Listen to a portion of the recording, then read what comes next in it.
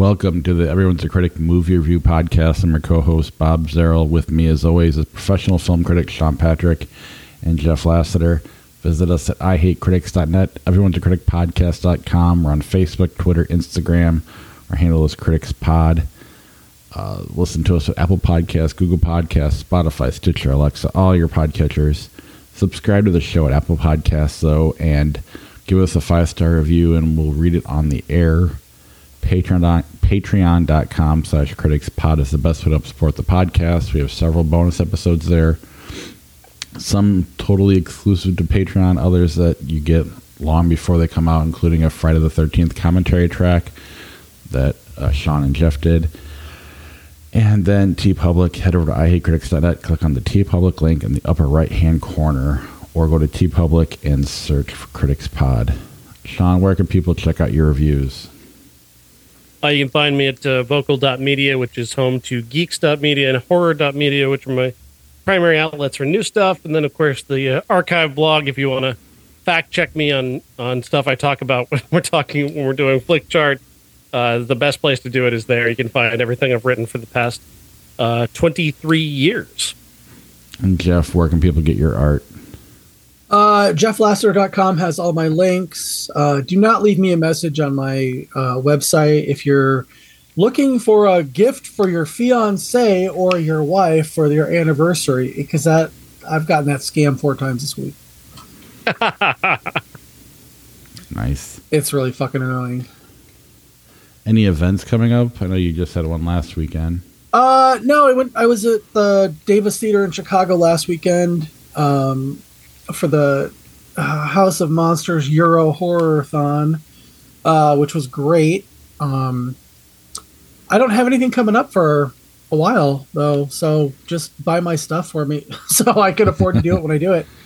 I did just pay for my my table at Days of the Dead in Chicago this fall, so I got to make that money back. Come on, guys.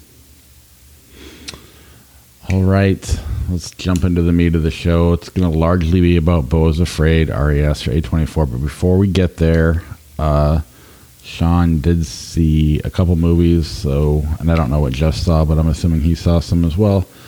We'll start with, is it Chevalier?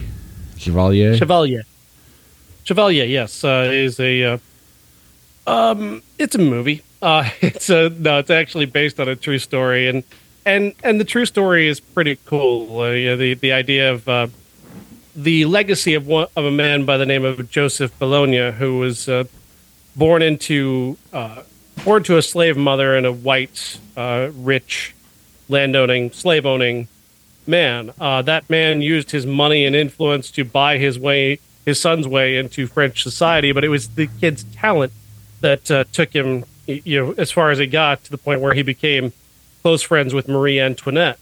That's where, of course, he finds trouble. He falls in love with a married woman played by Samara Weaving, who happens to be married to France's top general, works for Marie Antoinette. And, of course, when Bologna finds himself at odds with Marie Antoinette, everybody's life is at risk at that point, as we're bordering on the French Revolution.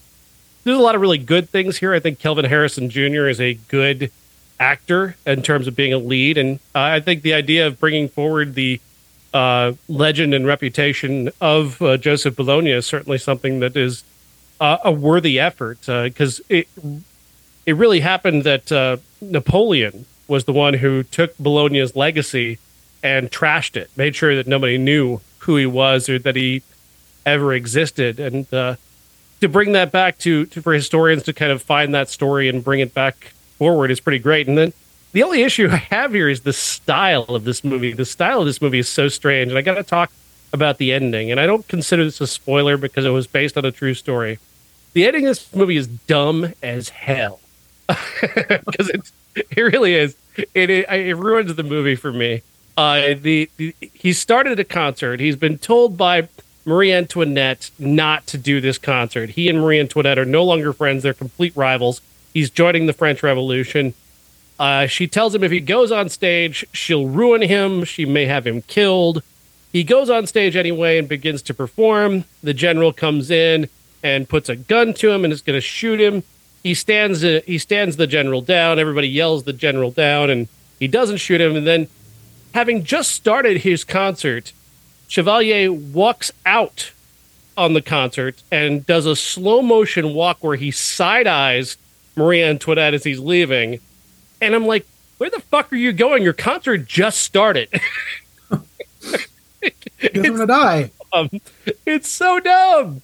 It's so dumb. Slow motion walk at this point is just like so. It's such a dumb ending. I hate it so much. It's really not necessary. I know that they want to make this modern and make him into a modern rock star, essentially, and that's kind of what the whole performance that Calvin Harrison Jr. is giving here is about, making, sort of rock star legend out of this guy who was in France in the French Revolution. But really, it's so unnecessary. And considering that this was not the end of his life, he fought in the French Revolution. He led the only black battalion in the French Revolution. He lived for a number of years after this. Really, really a dumb way to end a movie. Just burnishing his legend a little bit. Yeah.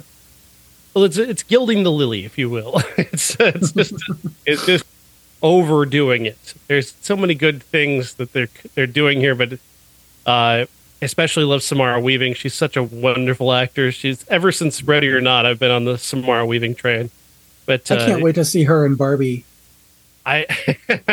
Is that her? Wait a minute. No. I think she's terrific, and yeah, it's unfortunate that they decided to make all these various different style choices in this movie that, again, are intended to modernize it and make it more commercial. And I understand that that's kind of necessary. It's also, just unsatisfying for me as somebody who's wanting to invest in this character.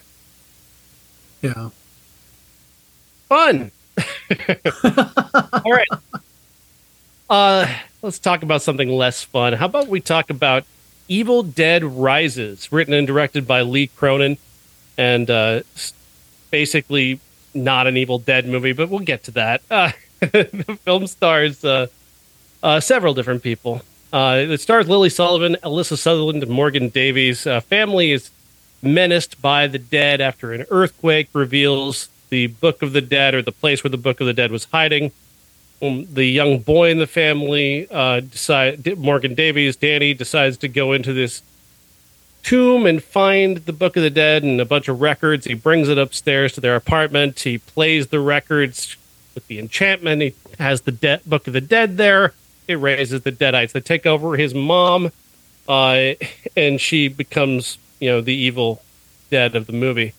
I think some of this is actually pretty good. I think in terms of like the gory stuff, in terms of the monster stuff, especially the monster at the end, I thought was really creative and weird and creepy. But this isn't an Evil Dead movie. Why did you call this The Evil Dead? There is zero sense of humor to this movie. Nobody seems to be having any fun. And I watched Evil Dead 1 and 2 this week. Those are fun movies. I had a great time watching those movies. They're hilarious and gruesome and gross and vomit-inducing. That you can thread that needle, and there's no attempt to thread that needle here whatsoever. Yeah, I liked it, but I guess I'm not much of a fan of the Evil Dead franchise. Mm-hmm. Remake, this was in an Evil Dead. The one thing I did have in common with an Evil Dead movie is everybody ends up drenched in blood. Mm-hmm. Like literally just swimming in blood. And I think that the last one, which I could not get into it. I tried 3 times and I just never finished it. Or I started in the middle or something. I don't remember much of it. Something about addiction or I don't know. I just couldn't get into it. But this one, I got there a couple minutes late but I was kind of held by it, kind of wondering what was going to happen. And my big problem with Evil Dead movies is you never defeat the evil. Mm-hmm. It's like I kept thinking, how are they going to get out of this? How are they going to defeat the evil and get it back in the book or whatever? And then I remembered the original. I'm like, oh, well, you can do it, but you're never going to do it. That was the only real problem I had with it, was thinking the whole time is like, okay, they're going to literally, there's no reuniting mother and daughter at the end or anything like that. Although I love the wood chipper scene. It was actually really just well done with the effects and everything, and how you see the kids' faces, kind of morphing back and forth between their deadite faces and their real faces as they're being sucked into a wood chipper. Spoiler alert.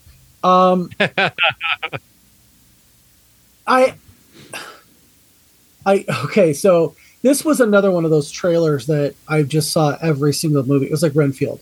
Every single movie I went to see, this trailer was ahead of it.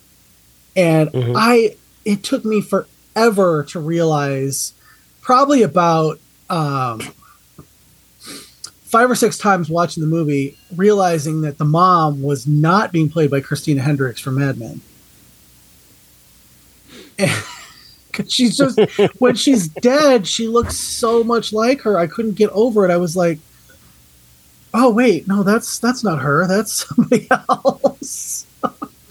I thought the effects were really well done. I thought that the story was pretty good.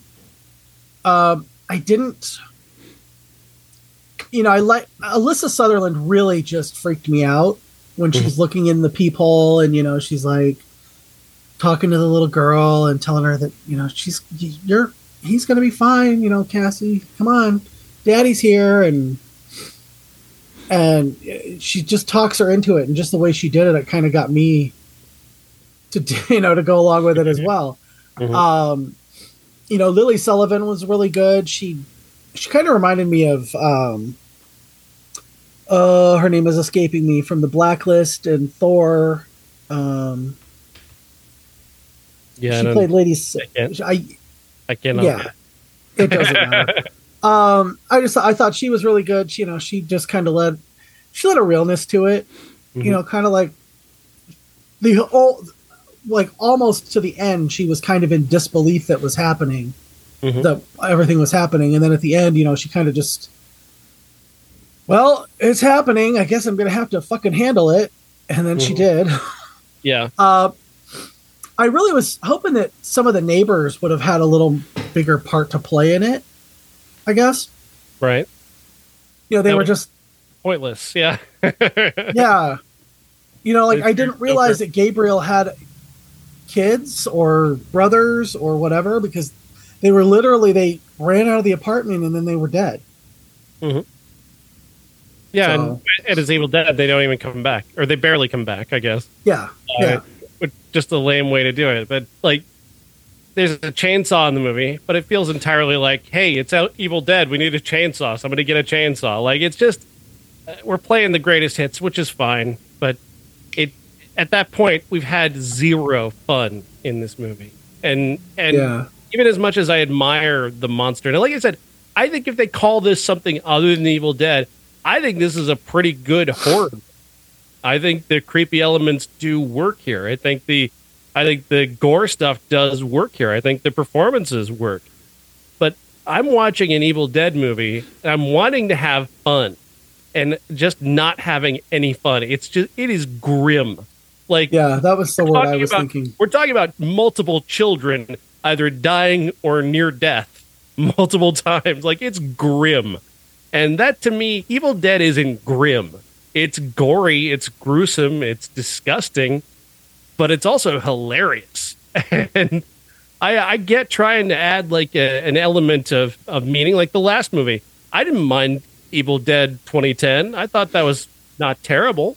And the idea of making it about sort of a addiction and crossing that with Evil Dead, it made sense. That movie also did have some fun, especially at the end with the blood rain, which I thought was, and chainsaw scene I thought was fantastic. That really was a lot of fun for me. This chainsaw scene was just less fun. I felt like they were almost ashamed to be an Evil Dead movie. Like, oh, I guess we're doing Evil Dead. We need a cabin, so just, I don't know, throw a cabin at the beginning and throw a cabin at the end. And then, the way that they did, like, again, one of the great things about the original Evil Dead and Evil Dead 2 is that camera work, that amazing camera work that Sam Raimi does to hide the low budget effects and to try and hide the fact that they don't have everything that a big budget movie would have. He just turns the camera into the demon and has that running. Yeah. And that's such a great DIY idea. And here they have to give it like a logical explanation why there's a demon, anywhere. It's not a demon. It's a fucking drone at the beginning. And it's like, that's not a tribute. You don't understand what Evil Dead is. That's a drone, not a demon. Like, stop screwing around with Evil Dead. But then again, like I said, the cabin scenes are perfunctory and thrown in there for, it's Evil Dead. We need a cabin.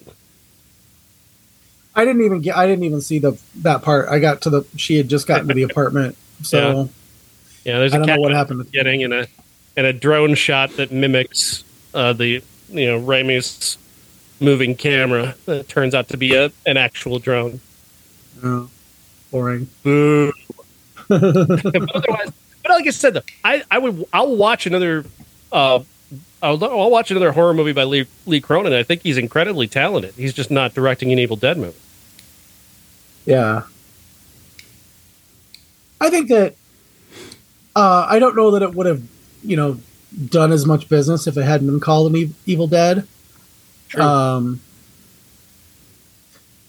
I thought it was okay. This is going to sound dumb, but I thought it would have been a really good, like, original horror movie. A possession movie, or, just something where, she gets bitten by something and turns into this. I think that for me, it would have been a little better. I wouldn't have been expecting the humor and the slapstick. So there is no humor, and there is really no slapstick in this movie. I mean, I enjoyed The Pope's Exorcist more than I enjoyed this, as far as an evil, tonally, I enjoyed that as an Evil Dead movie. You know what I mean? It was just absolutely.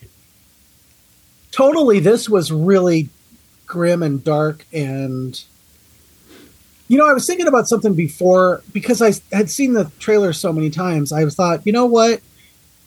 Why does it always have to be this dark, depressing, trashy place that they're stuck in? Why wouldn't it be almost as scary, or if not scarier, if it was like they lived in this pristine LA apartment and all this stuff started to go wrong? I don't know, just a thought that I had when I was thinking about the trailer and then rewatching the movie. Mm-hmm. I think largely it has to do with budget. Yeah. Cheaper to get a rundown place in the middle of nowhere, or you can just show up and not even get a permit, like they probably did. Yeah, and it's easier to explain why everything has to be so dark. This is another one of those modern horror movies where everything is so dark that we know it's there to hide the budget, guys. We're not stupid. You're not just creating atmosphere here. Meanwhile, Sam Raimi is shooting in fucking daylight. For fuck's sake, right? Like, the Evil Dead movies are the brightest thing in the world, and they're still incredible DIY horror movies. Like, come on, it can be done. You can make horror in light. It can be done. Midsummer did that. yeah. I mean, I know we're going to talk about it as the classic, but it surprised me how much of that movie actually is, in broad daylight. Are Evil Dead fans, do they like the 2010 version and this one? The ones I know don't, but I mean, you guys probably know more than I do. I don't know how anybody really feels about 2010. I thought it was good. I think it works, and I think it's more true. It's far more true than this film is to the Evil Dead. I don't know if anybody. I think this one got good reviews. I didn't really check out many reviews. I have not spoken to any Evil Dead fans about this new one because a lot of them I don't think even bothered to see it. Well, it was funny. We all when we all were at the movie theater the other night, I saw so many people I knew who were going to see Evil Dead, and I was just like, I saw them and I'm like, oh, they're going to Beau is Afraid. No, okay, they're going to Evil Dead. Well, did any of them come out of it like I got to message my friends and tell them about Evil Dead? No, but I went to see Evil Dead last night, and coming out of it, there were a bunch of like late teens, early 20s talking about how they would not recommend it. They didn't like it. It was dumb. It wasn't scary, that kind of stuff. So, do we want to do the classic now, and then save the rest of the show for Beau is Afraid? Yeah, we probably should. All right, let's do it. On the topic. And make it Evil quick. Dead, 1982, directed by Sam Raimi, and just everything by Sam Raimi, Bruce Campbell, and Rob Tappert. The cabin in the woods, group of friends, and a demon let loose by the finding of the Book of the Dead. What's so great about this is just the inventiveness, of having so little money to make a movie and still making a movie like this is it's so impressive to me, and it just endears me to this movie so much that they came up with and executed so well.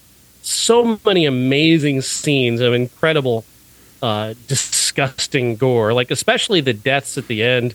You've got these dead bodies that are rotting away on the floor.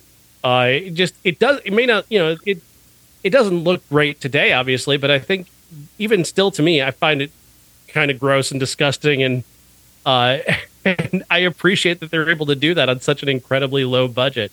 But I also get talking about Sam Raimi's camera work, the camera, the moving camera as the demon, making the camera part of the story like that is just it's a clever way to do it, and it just is so inspirited, the do-it-yourself nature of this and the low budget. And they're just having so much fun. Everybody on screen is having a great time making this movie, and that just comes through. Like especially with Bruce Campbell's just so charming, but everybody seems to be just really in the spirit of doing this and creating this and being as big and loud and gross as possible. And it just, again, it makes it so much fun. Yeah, go ahead, Jeff. Yeah, I rewatching this, I'm like, every time I watch this, I think, why wasn't Bruce Campbell a bigger mainstream star? Absolutely. He's funny. He's incredibly good looking. He looks like a matinee idol. He's very like old Hollywood looks. And he's got so much charisma.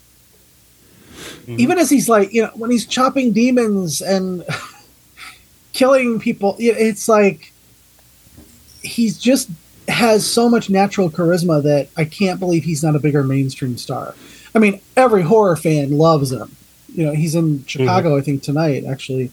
But the fact that he's only like really cameoed in big movies like Spider-Man and other Sam Raimi movies, it I don't know, it's kind of a travesty to me because he's just so charismatic.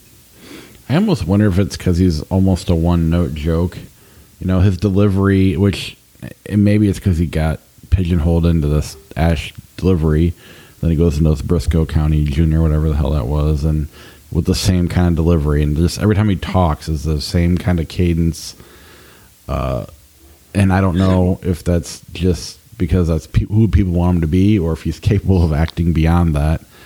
But that would be the only thing I could think of, is that he just kind of has a cadence he's known for, and no one takes him seriously.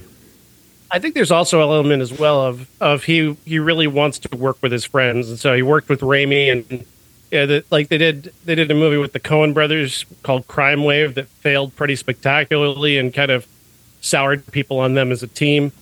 And he wanted to keep working with Rob Tappert, so that kind of led him down the TV route with going into like Coming out of Army of Darkness, of course, Army of Darkness didn't do as well as they'd hoped in terms of the box office. So that was kind of a big gamble to make them all big stars, and it didn't quite go as well as they wanted it to. It became a cult hit for sure. It is certainly beloved and remembered today by many, but it wasn't the kind of hit that a movie studio wants to see. And so I don't think he gets the big offers that we certainly all agree he deserved. And I think the desire to work with his friends, Rob Tappert and Sam Raimi, leads him to TV, to Hercules, Gabriel, Zeta, and Gabriel, and Briscoe County. Briscoe County, and just a couple of other straight to cable shows. He's always great, though. He's always great in them. Like Bird Notice is an incredibly fun show, and a lot of it has to do with the fact that he's just on it. He was on Impractical Jokers last week and was amazing. Yeah. So, and I think Sam Raimi's desire to go solo didn't help either, because now he's working with bigger stars and he's bringing Bruce in for a cameo, but he's not fighting to. Obviously, you can't make Bruce Campbell be Spider-Man. He's too old at that point, but. I think that does play a role. But I also think, kind of back to our, we talk about classic movies from like the 30s and whatnot, and kind of the less is more approach. Sam Raimi's best movies are when he has no money. It's, I mean, he does great with Spider-Man, don't get me wrong, but some of it is just, he clearly had too much money with the Return of Oz movie he did, or whatever it was called. Yeah, I like that movie. Yeah, there's nothing wrong with it, but it's not memorable. Peter Jackson, same kind of thing. Granted, the Lord of the Rings were super successful, but his early horror movies with no money was a lot more impressive to me than everything else he's done. Not everything, but a lot of it. But Sam Raimi, more than anybody else, you can just really tell the mainstream versus his indie stuff is. The indie stuff's so much better. Of course, Evil Dead led to them doing it again with Evil Dead 2 in 1988. Not a complete remake of the first, but like a sort of a reimagining of the whole Evil Dead idea, with Ash once again and his girlfriend, and they go to the cabin, and they're going to the cabin alone this time, and other people will be arriving later. And it's that time where it's just Ash and his girlfriend, and he has to kill her and chop her head off and cut her to pieces. And it's so dark and so gross and so grim. But again, it comes down to tone. It comes down to establishing how bizarre this situation is. And a lot of that comes down to Bruce Campbell. Bruce Campbell just putting himself in these absurd positions where he's essentially all three of the Three Stooges at once. He's also Buster Keaton and Charlie Chaplin. Like, he's doing it all in all of this one performance. He establishes sort of the comic tone while everything around him is just a complete horror show that he's also like just appalled by. Everything just keeps happening to him. That scene of him fighting his hand, though, is one of the great pieces of physical comedy in any movie ever. The man is fighting his own hand, and it's fucking genius. And it just keeps getting more and more absurd and spinning out in even more amazing chaos as he's, the hand is reaching towards a cleaver, and he comes up with the chainsaw. It's like, yes, it's so good. And just the hand just flipping him the bird when after it's been cut off. One of the biggest laughs I've ever had watching a movie. That alone would be enough, but then there's just so many more great scenes in this movie. Well, and I love how it, the first one is almost a straight ahead horror movie, and the second one they introduce a lot more elements of comedy. I mean, there's definitely comedy in the first, but there's a lot more in the second, and then the third just a full blown comedy. True.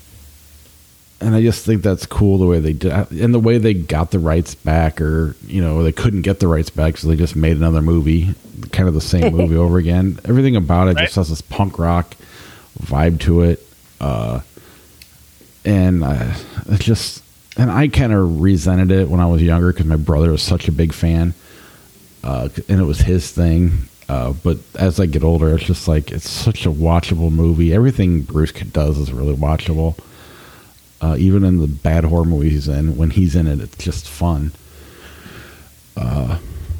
Yeah, I don't know. Evil Dead 2 is probably my favorite. I would assume that's kind of the general consensus. Yeah, it's just it's a little bit bigger budget and a little more fun. Right. Funny fun. Mm-hmm. And it's got Cassie DePaiva in it, so. So what next? Yeah. It's just it's a great time. You have to see it. I think everybody needs to see Evil Dead 2 if you haven't seen it, because it is just such a brilliant time. He takes that demon camera combination to the next level with even more insanity. I mean, again, they still didn't have as much budget as they would have liked, and they still managed to pull off what they pull off here. I love Ted Raimi as the demon-possessed granny in the basement. Like, that's such a fun... she's such a funny visual. And it's a funny visual, but it's also fucking terrifying, too. Like, that's the kind of character that can haunt your nightmares, which is fucking great. And I'm going to... Go ahead. I'm going to be the one to talk about how every single Evil Dead of the original trilogy has got an amazing poster. I just, the first one where the hand is reaching out, and the second one with the skull with the eyeballs, and Army of Darkness with the romantic romance novel cover. Yeah. They completely set the tone for the movies you're going to watch. Truly. No question. I mean, I love Evil Dead as much as the next guy, but I'm ready to move on. Ready to talk about an even more insane movie. Yeah, and I don't know how you do it spoiler free. Do we even try? No, God. I don't think we can. I All don't think right. it's There's no way. So from here on out, maybe we'll talk Who's the Man later, but probably not. We're going to talk Beau is Afraid, and it's going to be full of spoilers. So if you haven't seen it, turn it off now and come back later and go see Beau is Afraid. Because you must see this movie. It's incredible. It's my favorite movie of this year. It's my favorite movie last year, maybe. No, not last year. Last year's my all-time favorite movie, but it's one of the great movies of all time, for sure. It's right up there. Midsummer in this are like neck and neck for me in terms of just absolute genius. Beau's Afraid stars Joaquin Phoenix as Beau, and what this story is about really is just, it's up to you to define yourself psychologically. How you view the world is how you view who Beau is, I guess. I've thought about it many different ways as to what the character of Beau could be, or what his actual thing is, and honestly, like, I feel like it's anxiety externalized. Like, if you're somebody who suffers from severe anxiety, this is like kind of the external nature of that, where the world around you is just this constant place of fear and terror, and everything's out to kill you, and just get me back to my apartment where I can be alone. And even there, it's not safe because you're still having panic attacks. And really, this movie, like, in the opening scenes, is just this seemingly unending panic attack until he escapes, and then makes it to he's rescued question by a couple who takes him to their home and nurses him back to health. But by that time, though, you've already been through so much, and you have no idea where this is going next. That whole opening of him, they establish this world where he's living as this insane criminal enterprise, where there's just corpses in the street.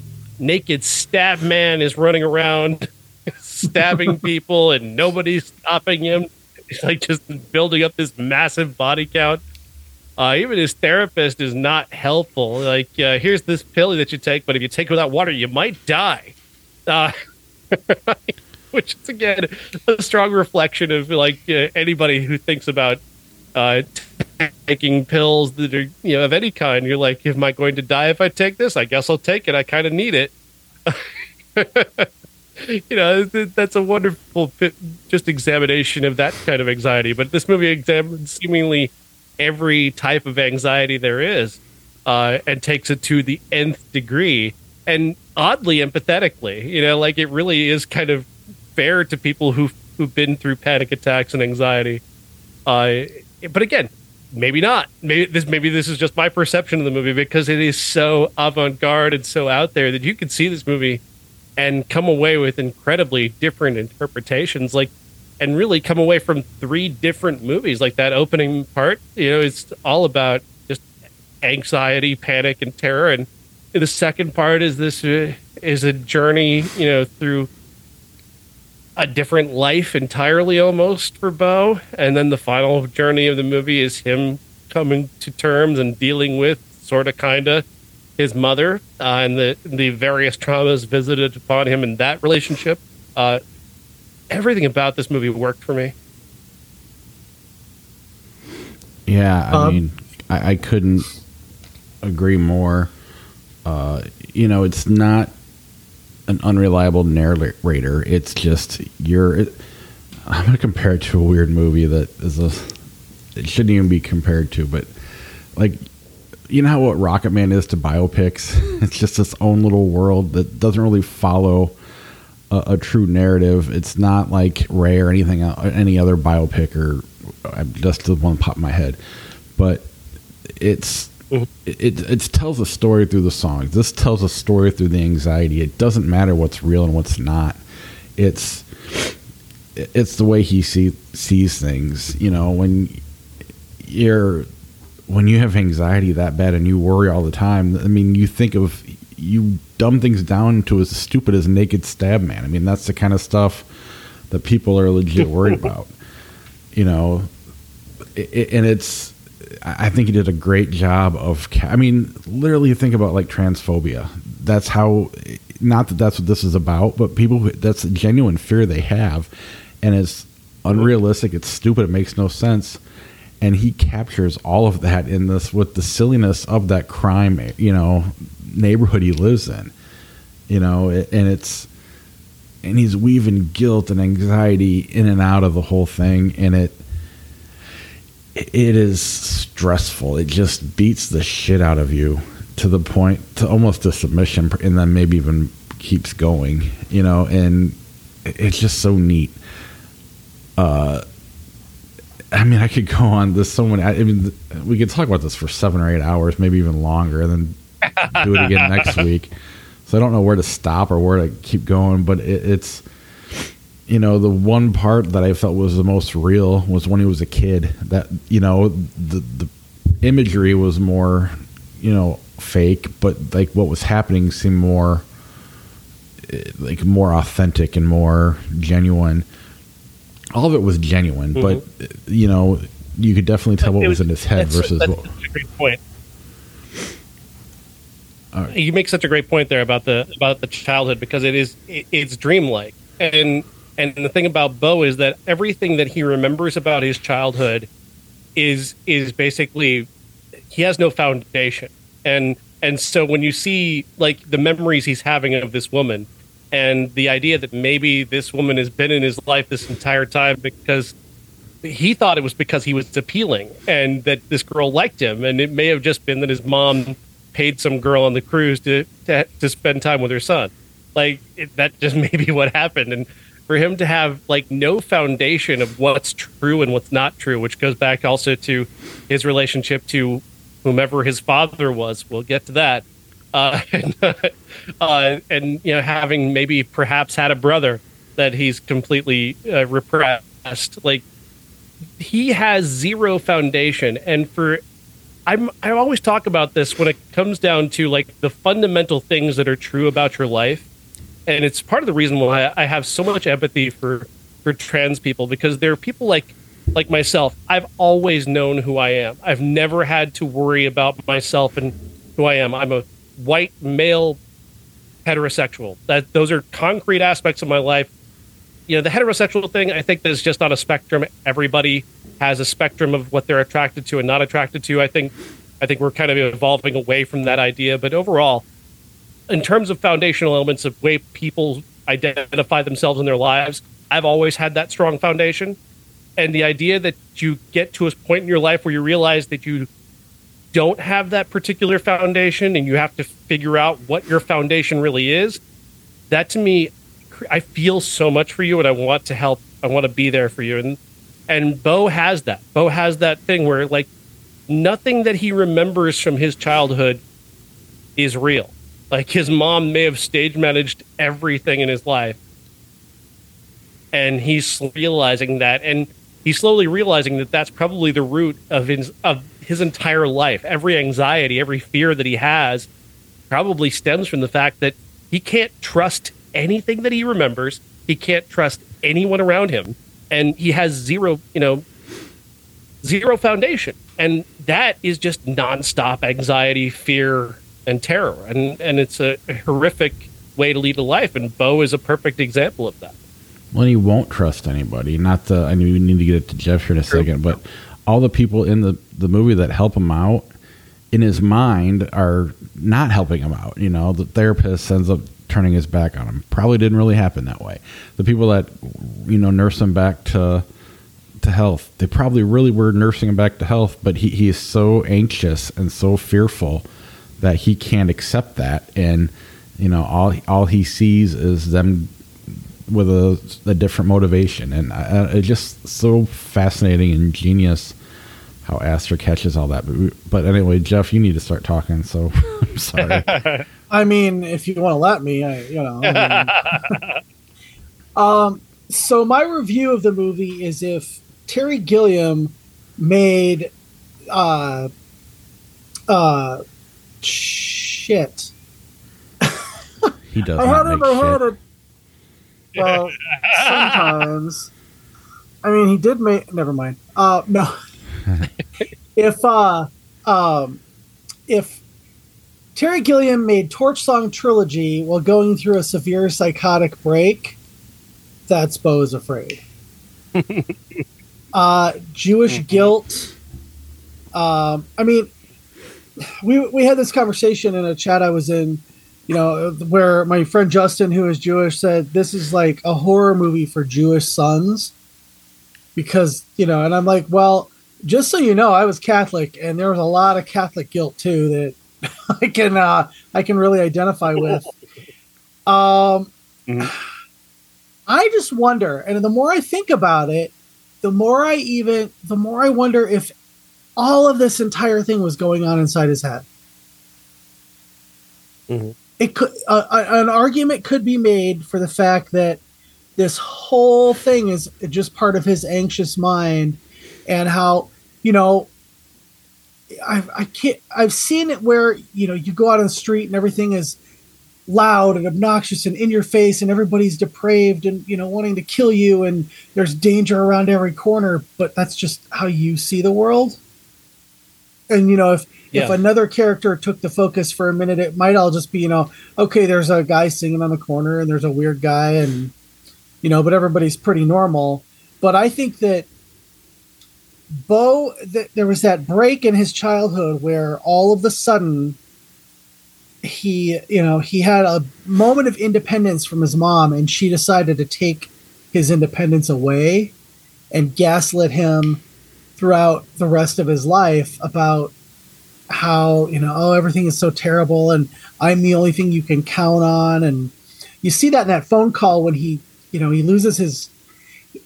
Now, and this is what got me, and this is what made me kind of start thinking, and maybe it was all in his head, because he comes back out, and I swore he walked right by his keys in the door, but his bag was gone. And I just think that he decided that his keys weren't there because he couldn't stand to face his mother.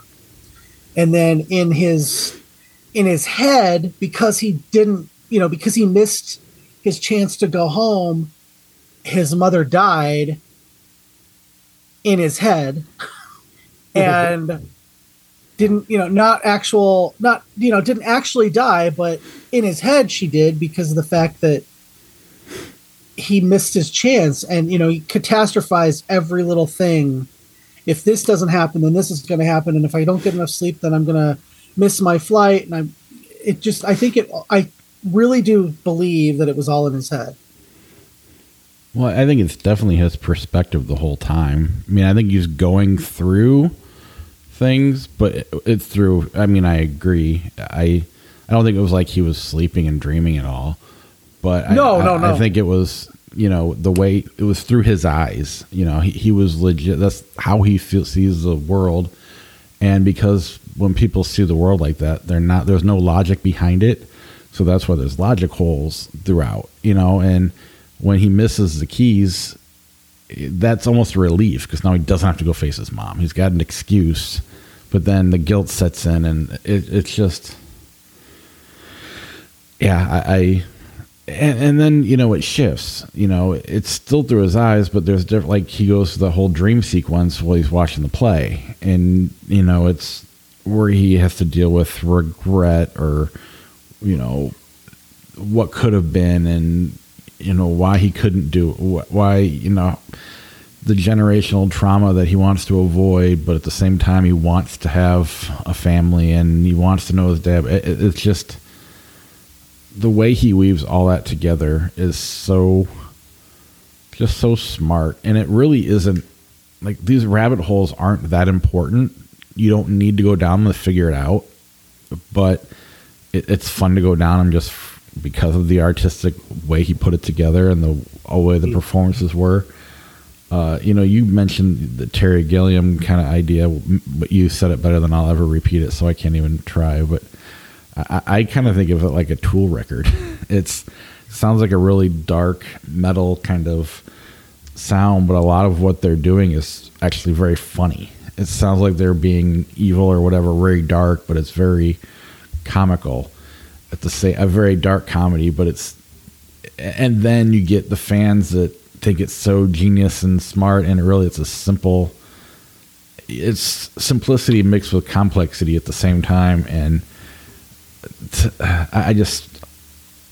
I both love and hate them at the same time because of it. So if somebody tells me they hate this movie, I'm okay with that. I think that's a good thing.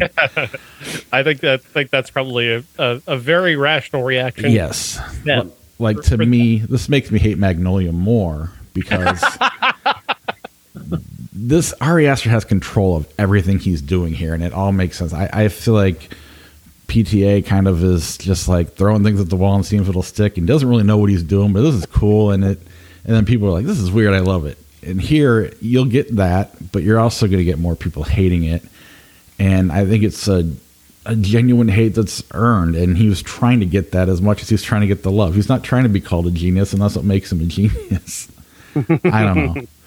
I think you hit on another thing there, which I agree with you about.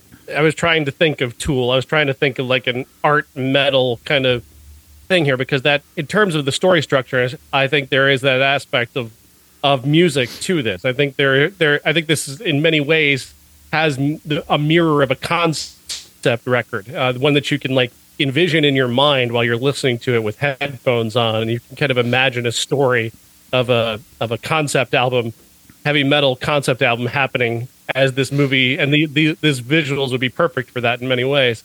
But you touched on something else there too, is that this is a very funny movie. There are moments that are very funny. Naked Stab Man is a very funny thing. Like, that is very funny. Yeah. You know who he reminded me of? Do you guys remember Adventures in Babysitting? Yes. When Brenda is at the bus station in downtown Chicago and the guy keeps pulling his coat out and showing the knife, and he's doing that weird giggle. Whenever Naked Stab Man was on, that's what it reminded me of, because he's like showing his knife. It was like, oh my God. So awesome. This movie, like I said, is very funny. There are a number of moments that are like, it's not, it's just inherently funny. But there's another aspect of this that I want to touch on, and that is sex. The way that sex comes up in this movie is very interesting, because you can sense that this is a man who maybe he hasn't had sex. He's definitely he hasn't. He has not had sex. Remember his mom told him the story of how his dad and his grandfather and his great grandfather all died having sex. Well, Yeah. He was too afraid, and that's why his balls were so huge. right. So all the repressed. Yeah. So I agree. He definitely hasn't had sex. Go ahead, Sean. Sorry, I didn't mean to cut you off, but I just But the fear of sex, but even that permeating like his dream of a family in the future, where the angel has to tell him essentially you will have sex with her, and it's again that character who's narrating his fantasy that he goes on. He goes on this fantasy trip where he finds a village and he makes a life for himself and he builds a family. He meets a woman who he falls in love with, and they have a family together. Then a flood comes and separates them, and he has to spend the rest of his life walking to get back to his family. And even though, like I said, like the very funny narrator, this angel narrator, is to tell him that he has sex with her, and they have 3 kids. But then, even then, he's so fearful and so like put off by the idea of sex that he tells his sons that he's never had sex, and he's talking to his sons, or who he thinks are his sons. Which I thought was a very nice touch, and just kind of underlining that point throughout, his fear of sex, which of course is building to an actual sex scene later between him and Parker Posey that is one of the most insane, brilliant, hilarious moments in any movie ever, because he's laid in that idea about Beau being afraid of sex and what might happen to him if he ever had sex, that if he comes, his heart's going to stop and he's going to die. And so you've got that going on, but also he has this deep-seated desire to be with this woman who he knew as a child and who he said he would wait for, and he did. And here she is now, and she's throwing herself at him. And they start having sex to Mariah Carey. When that song started, I burst out laughing because it's such a great choice. Like, it's such an odd, it does not, like, Mariah Carey is the last thing you would think you would hear in this setting, in an Ari Aster movie alone, but just in this setting at this point, hearing that song was just like, I just couldn't believe it. But then they're having sex and he comes and he lives and he's excited, and then okay, she wants to come now, and then she does, and then she fucking dies on top of him, and fucking immediate rigor mortis, just this frozen in terror as she dies on top of him. Fucking brilliant. I mean, I thought right there, this is the ending somehow, and I don't know how it's going to end, but this is the end, and it's not over yet. Well, then you throw that. Go ahead, Jeff. Oh, I was just going to say, my one complaint about the movie is that Parker Posey was kind of wasted.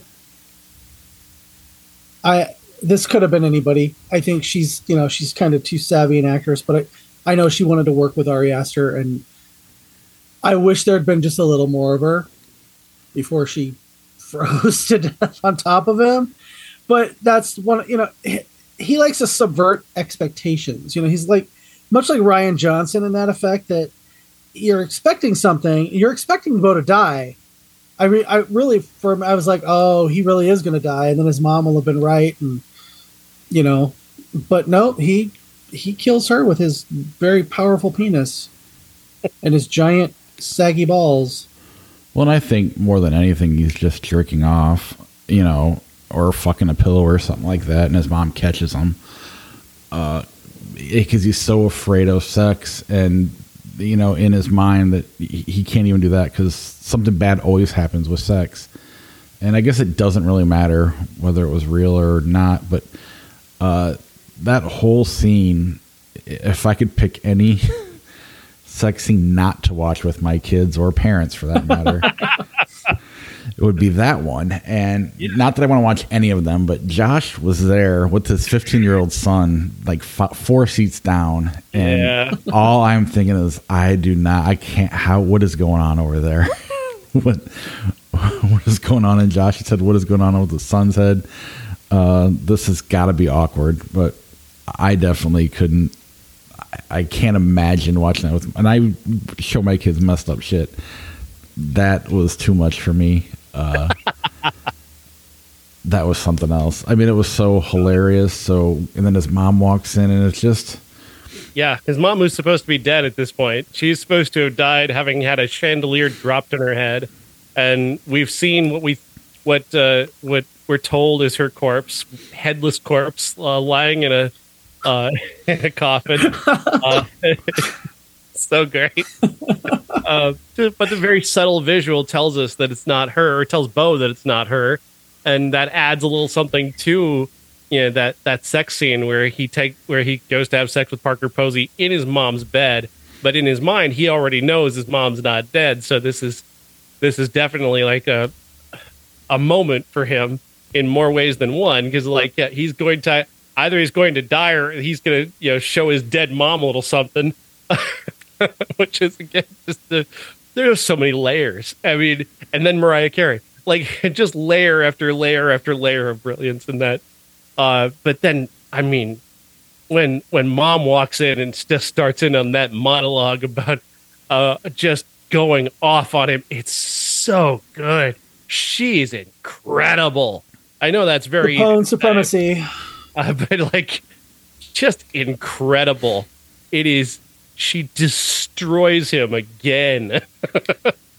You kind of get the impression that she has been doing exactly that to him his entire life. Since the time that he, when she realized that he had just made that switch and said he would wait for Elaine, when she saw him make that switch in his head from, the Oedipus, I want my mom, to, oh, there's other women in the world besides my mom. That's when I think she started this whole guilt trip, and, you'll never leave me and I'll never leave you. And, you see that in the not sexually intimate, but the intimate scenes that mother and younger Beau have throughout flashbacks and stuff throughout the movie. You see that it's not a weird sexual intimacy, but there is almost a tinge of that in their scenes from then on. There's a particular sort of demand on their relationship that she's making, that he is, unlike her, whoever was that knocked her up. We'll get to that. Unlike whoever it was that knocked her up, she's going to demand that Beau is loyal to her, that he is worshipful of her, and that she is going to stage manage his entire life in any way she possibly can to make sure and manipulate and control everything that he does. And indeed, she seems to, outside of the dream sequence, she seems to take over and dominate every aspect of his life, even the ones he doesn't think she's controlling, like the apartment that he lives in. She owns that building. She owns the building that he lives in. In Nathan Lane, who ends up treating him, worked for her. You see his picture in her home. Everything that's happened, basically, she's somehow managed to stage manage. Even making him late for her supposed funeral seems to be something she wants, because that's another way to make him feel bad about himself. She seems to be stage managing every little bit of every little aspect of his life, and that is such a great,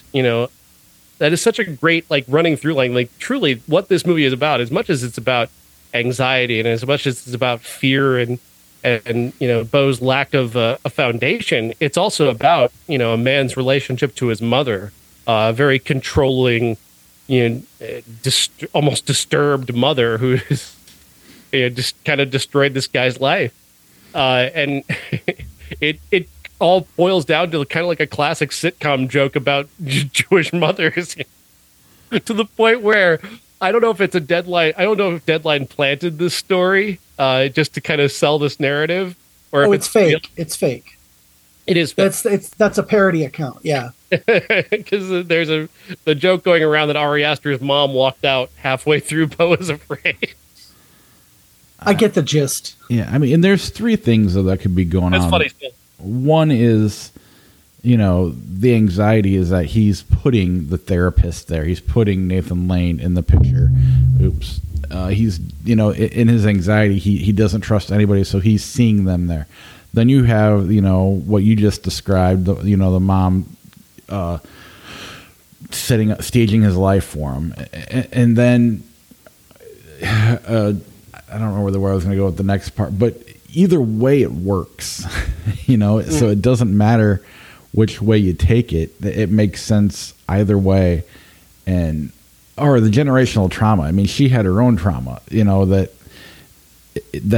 caused her to, the way she handled it was by, guilting him and staging his life. And I think every way that you slice it, he's found a way to play it where it makes sense, and there's no, you can't prove one way or the other, and I just think I love that.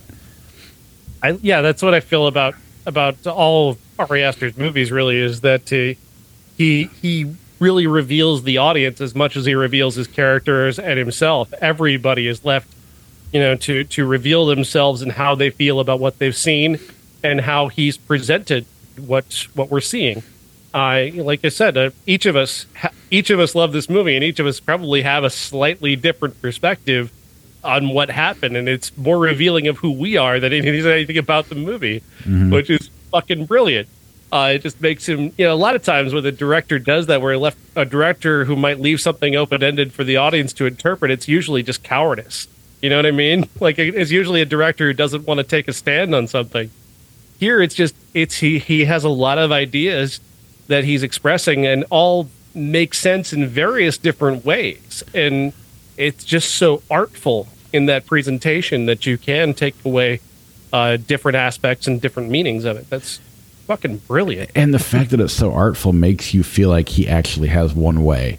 And so, or at least he doesn't, I guess it doesn't make you feel that way, but it tricks you into thinking, or well, what was he thinking, or what could it be? And he could have been thinking both, or maybe he did think, I don't really know. But the way he did it allowed for both to be true without it being a cop-out. Yeah. Well, he has a vision. He's a visionary. He has a very specific vision of how he laid out this movie in a very specific way in his mind, but at the same time, he's laid it out in a fashion that allows it to be open to interpretation for all audiences, and really, like I said, revealing of the audience as well as himself. Right. I think that I was uncomfortable for a lot of the movie, and I was anxious for it to kind of hurry up in spots. And I was mad at him, and I kind of thought, I was thinking about it this weekend when I was driving to Chicago, and I was like, I think that just stems from my own kind of problems with anxiety and stuff like that. Like, I don't like being in uncomfortable situations, and any more than the next person. But when he's, when all the people are in his apartment and he's sitting there watching them, and he's powerless to do anything about it. We've all felt that. We've all been, felt powerless to change something that's going on in our lives. And I was kind of thinking about, I was, telling a few of my friends in Chicago who hadn't seen it yet what my thoughts were, and how I think that this is one of those movies that it's an Ari Aster movie. I will absolutely own it, but I do not think I will watch this as much as Hereditary or Midsommar, just because of how uncomfortable it made me. And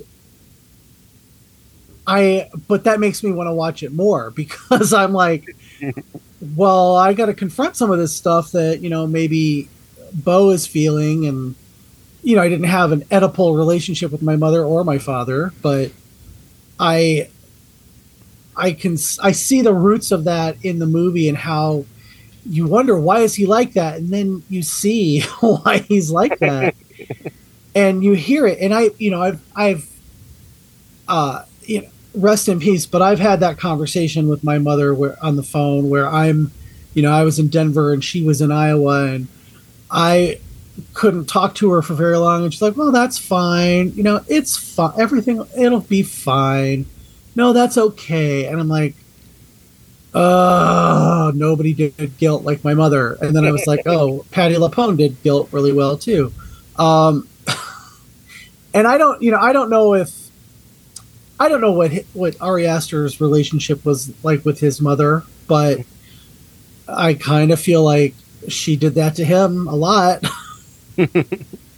I mean, otherwise he did incredible research. Right? It's entirely possible. Yeah. You know, with Midsommar, the way it made you feel high or drunk. Like, it really kind of put you in a weird spot. And Hereditary kind of does a similar thing. This one, like, and maybe this is the Planet story, but I saw it in multiple news sites where Joaquin Phoenix actually had to tell college students to not do mushrooms before going to see this movie. He came out and made a public service announcement because that was like some sort of game kids were playing. Take mushrooms and then go see Beau is Afraid. There is no need to do that. This movie will get you there on its own. Absolutely. And then some. I felt like I was on them the entire time. I was just like, what is happening? And so if you're going to take them, it's not going to be a pleasant experience. It's already not pleasant, you know, in the right ways. But I thought that story was pretty hilarious. Are we going to talk about the dick or no? You mean the giant penis monster in the room? Yeah. I mean, so throughout the movie, Beau is trying to recall this dream, what he thinks is a dream that he had as a kid, where he is in the bath and his mom is giving him a bath, and then he sees a little boy who looks exactly like him outside the bathroom, and being very upset and asking for their father. And then mom takes him upstairs into the attic and leaves him there, and then we never hear of the brother again.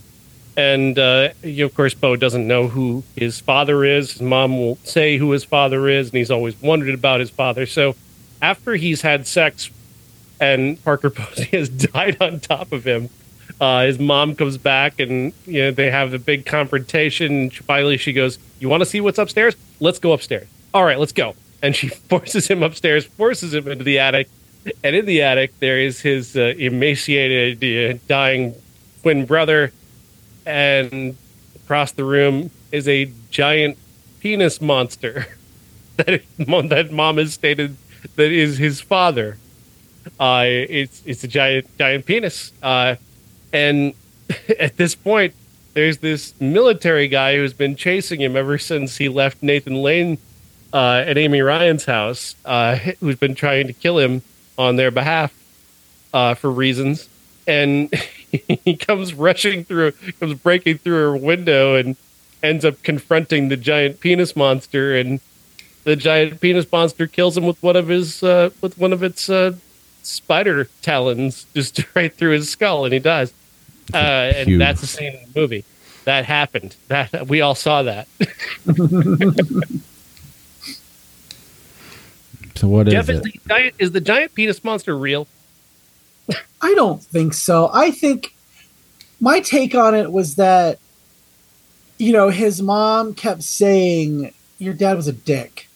Your dad was a dick." Right. I can imagine her saying, "Your father was a giant cock." I can hear that in Patti LuPone's voice, and he just manifested that. Because, like I said, I think the whole thing was in his head. I think that he was just the worst things that he could possibly imagine were what we saw. Right. And I think, a giant penis with spider legs that could pierce a man's skull. I think that's one of the worst things he could think of, and that happened. So, and that's seeded into his imagination from the brown recluse in his apartment earlier in the film. Yeah. I mean, I think at that point he's in such a downward spiral. As a kid, his mom freaked him out of that attic so much that, he has this repressed memory that may or may not be real. Every time she mentions the dad, like you said, refers him as a dick, no name, there's nothing about him.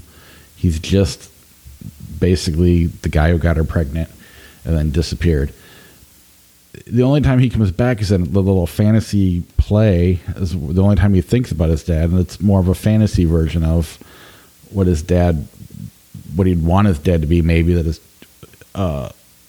but in the real version, where his anxieties and guilt are just take him to a nervous breakdown. I mean, all he knows him as is a penis. He's just the guy that got his mom pregnant. And so that, to me, it's just that. And, you know, the army guy that's attacking him, I don't think it's real. I don't think Nathan Lane and Amy Ryan's characters, I think all they were trying to do was help him, but he's so anxious that he can't trust them. And, you know, he's constantly running for something. He's, you know, his world is imploding on itself. And that's just where he's at mentally at that point. That's what, you know, he's not seeing straight. I don't know. What are your thoughts, Sean? Yeah, it's definitely at this point we're building towards his suicide, which I think is also, I think he's killing himself at the end. I think that's him. He's just drowning, basically. He goes out into the sea and he drowns himself. But what we end up seeing is his sort of last vision of the world, but also kind of Ari Aster's commentary on cinema audiences watching this happen. You're watching somebody go through the last moments of their lives. That's where we're the crowd that are surrounding him. You've got Richard Kind there, who's laying out the case for why he should kill himself. Essentially, the one person, that one little tiny voice in his head that tries to stand up for him, is just brutally murdered. His mom is there, obviously, just looking down on him imperiously, and then the boat turns over and he's dead. And I think that is it's wonderfully, brilliantly symbolic. And just what we talked about throughout here, as abstract as so many of these images are, all of it makes sense when you really lay it out. Every little bit of it is perfectly logical and kind of you can rationalize just how it all fits together as a giant puzzle. And just, it makes me love it. There's just that much more. When people didn't like Hereditary, it really bothered me. As you can listen to those episodes where Josh was just like, yeah, it fell apart at the end. And after seeing this, it was like, okay, I get it now. Even going back at that, you watch that scene where the kid gets his head cut off, or his sister gets her head cut off. That's probably hilarious now, having seen Midsummer and this now. He probably wrote that to be funny. But at the time when we watched it, it was pretty like, holy shit. Yeah. I haven't gone back and watched that in a long time. I really need to. But that's a Mother's Day movie coming up. I am your mother. I don't even know where I was going with it. I guess it's the, back to, it's not a complicated movie. The themes are very simple. And that's just what's so neat about it. But I am, and I said it earlier on, I like that people hate it. It makes sense to me that people hate it. I don't want someone going, that was awesome, and have no idea what they're talking about. And I don't think you can do that. I mean, I think people will try maybe a little bit, but it really isn't that complicated. And then it's fun to go down these rabbit holes and talk about the dick or the sex scene or the Mariah Carey or whatever else. All of it is fun to, dissect and go over. But in the end, we're not that far away from each other. The theme doesn't really change. It's just the way we think it kind of came apart is different. And that's what I love about it. And the fact that nobody left the theater until the credits were over. Yeah, that was great. Not just us. Nobody. Because the credits, you kind of think that maybe something else is going to happen, even as the credits are rolling, because he just holds on the final scene, and it's so wonderfully symbolic. You've got the crowd walking out of the auditorium where he's just died, and meanwhile we're all just kind of left there going, is it really over? Really over? That, and I don't know if I can stand right now. You need a minute.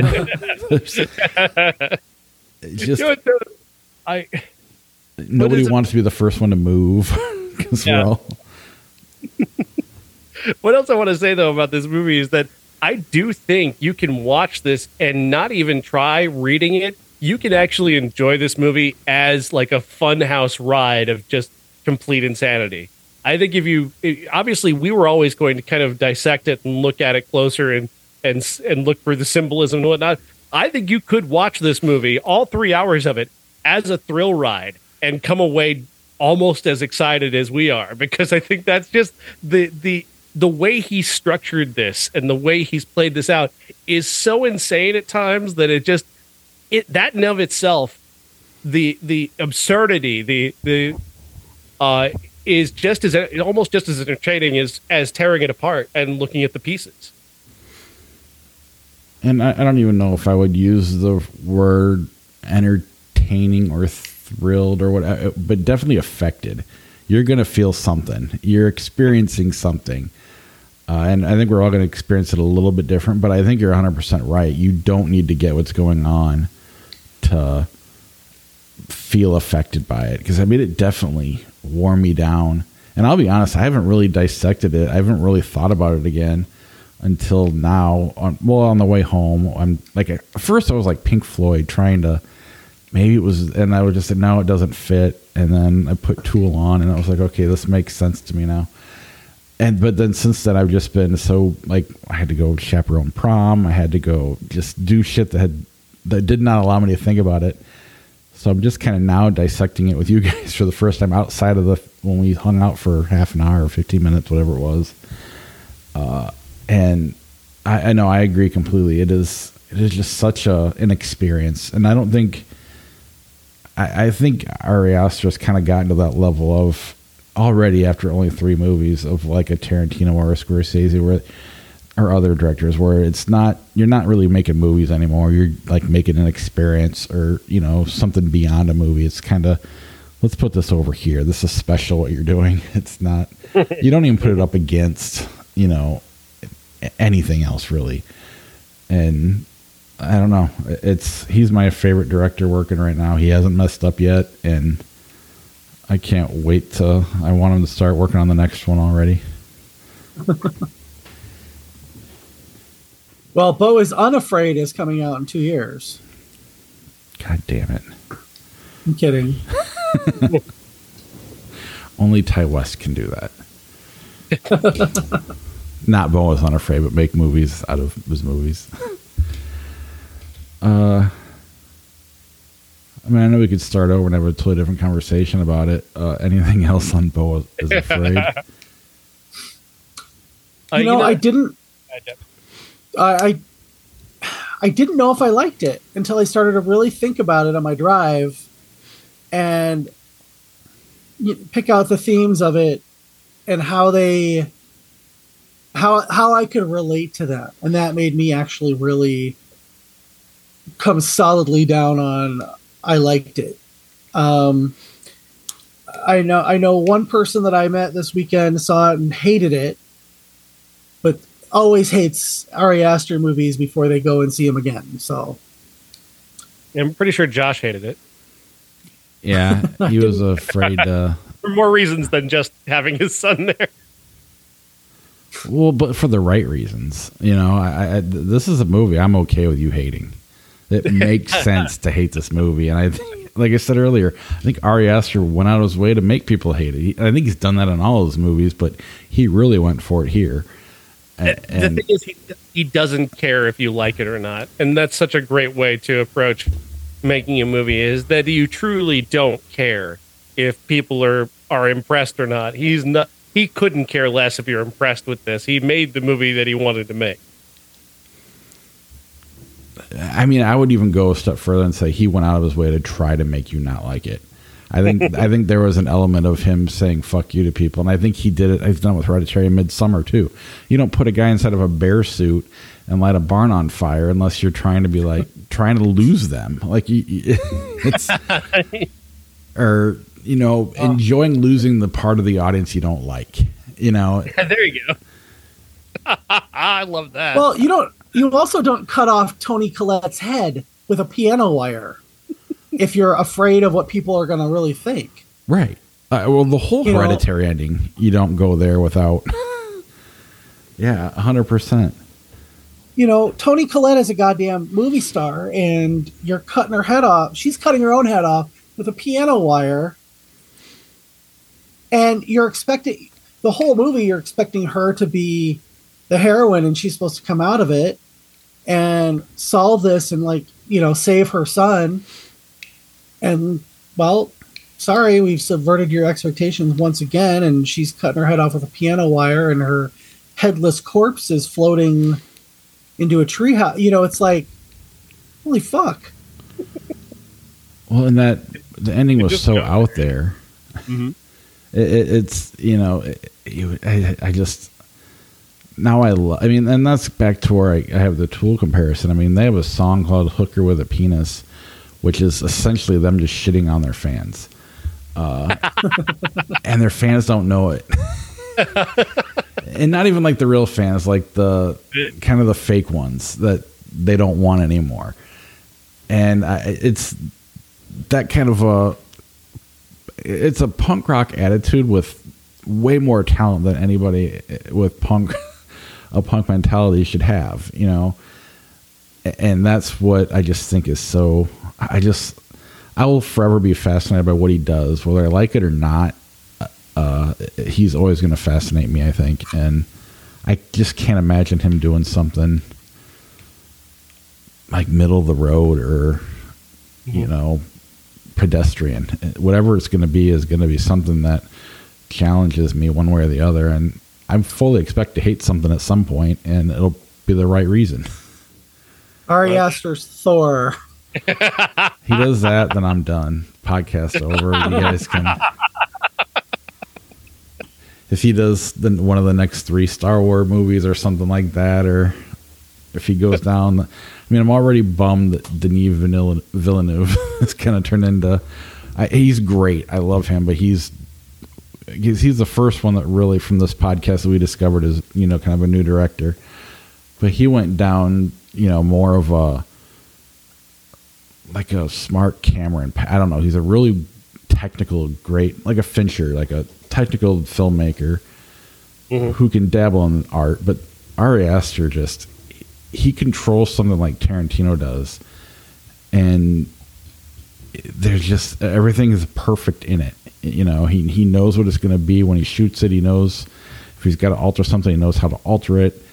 He just has total control, and there's not a lot of directors that have that.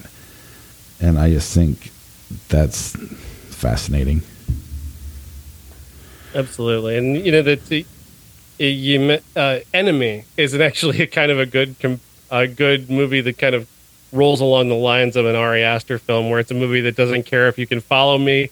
I don't care if you're understanding what you're seeing.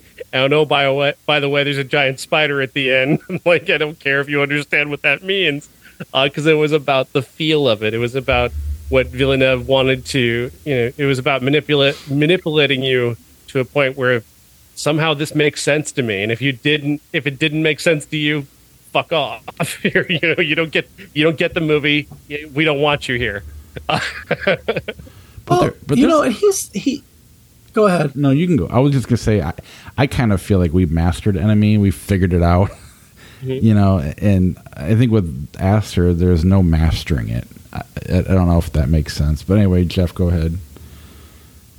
He is one of these directors who I would just trust to make their own movies without a bunch of studio interference, and I would go with it no matter what it was. If he made a Star Wars movie or a Marvel movie, I would be like, well, I don't want to see it, but I'm going to trust the process and see what he does with it. But like him and Ryan Johnson and a few of these guys that I'm fascinated to see what they do, because they're so steeped in this, kind of old Hollywood knowledge of, storytelling and things like that. And I think that Beau is Afraid it's kind of like he had a fever dream of all these different things while he was pissed at his mom. And, here we are.